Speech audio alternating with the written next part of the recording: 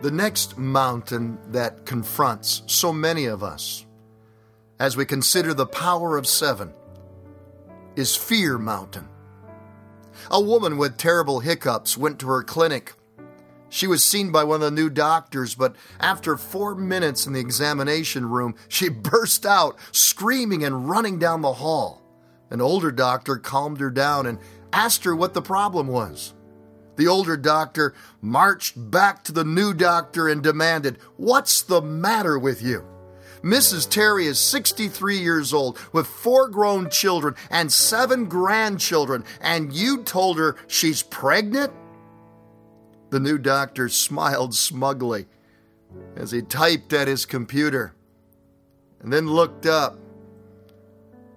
"Cured her hiccups, though, didn't I?" Rarely does fear produce such positive results like curing the hiccups. Psychiatrists have identified 75 different phobias which produce abnormal, irrational, and mind-paralyzing fear.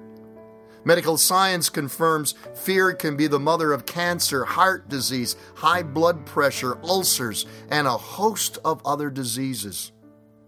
Fear has sent millions of Christians to the cemetery long before their appointed time.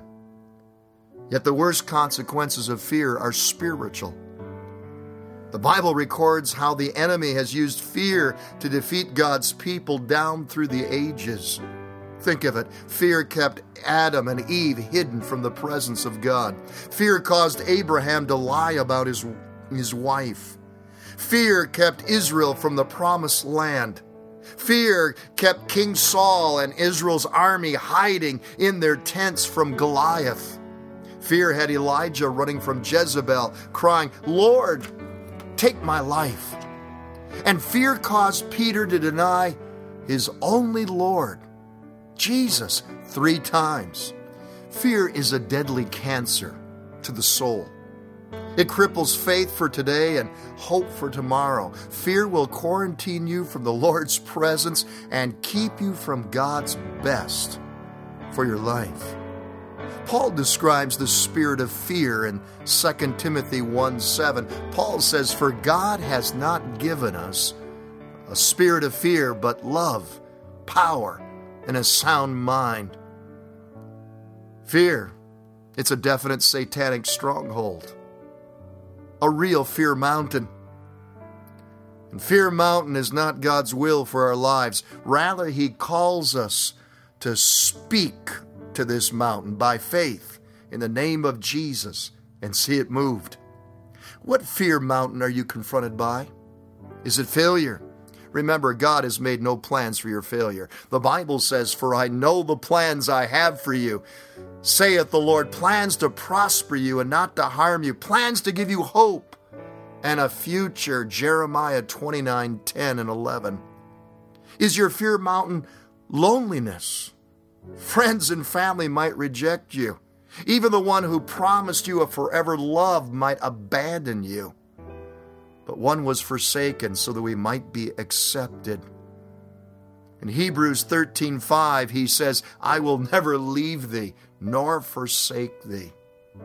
Is your fear mountain a fear of poverty? In Psalms 37:25, David said, "I have been young and now I am old, yet I have not seen the righteous forsaken, nor his seed begging bread." Listen, Wall Street may go bust, and your money might not be worth the paper it's printed on, but God's kingdom will never, ever go broke. Does Fear Mountain haunt you with the fear of the unknown? Today's insecure, horoscope, palm reading, fortune cookie generation is gripped by a fear of the unknown. But we have a greater navigation tool for tomorrow than any GPS. It's the Bible, God's roadmap for all of our tomorrows. Listen, we don't know about tomorrow, but we know the one who holds tomorrow in his hands. Has Fear Mountain consumed you with the fear of death? In Philippians 1:21, Paul says, "For to me to live is Christ, and to die is gain." Remember, only those prepared to die are really prepared to live. Perhaps you remember Steve Sawyer, the hemophiliac teenager who was in the news back in the 90s. Tragically, he contracted AIDS through a contaminated blood transfusion, a death sentence back then. But Steve found Jesus. Steve's final years were spent traveling with Campus Crusade for Christ, speaking to more than 100,000 students, and seeing more than 10,000 of those students led to Jesus. When asked why he didn't live in fear, Steve replied, "I know the best is yet to come. Heaven." March the 13th, 1999, Steve went home to Jesus.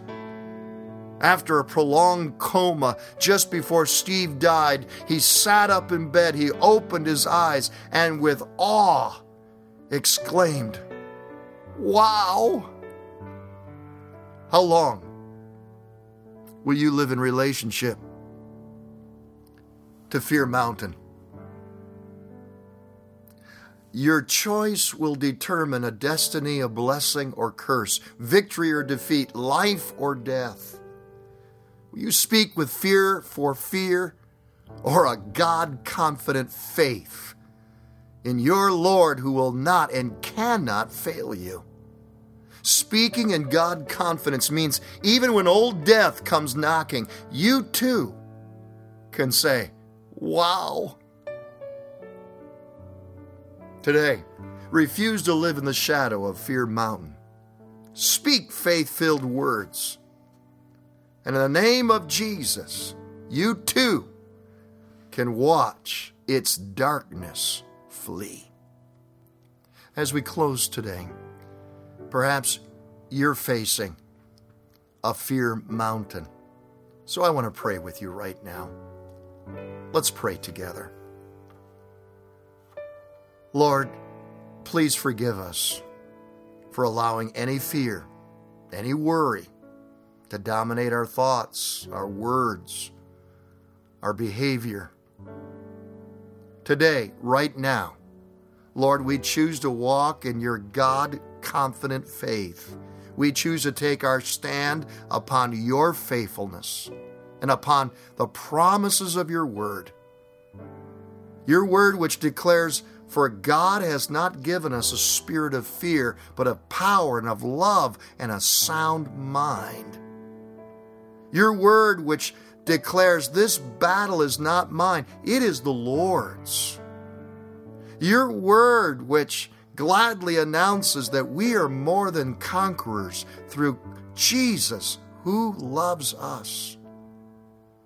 So as we take our stand against this mountain of fear, we command it in the name of Jesus.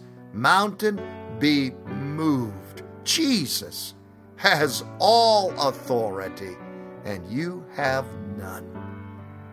In the name of Jesus, we pray this. Amen. Please, this day, go in His grace and His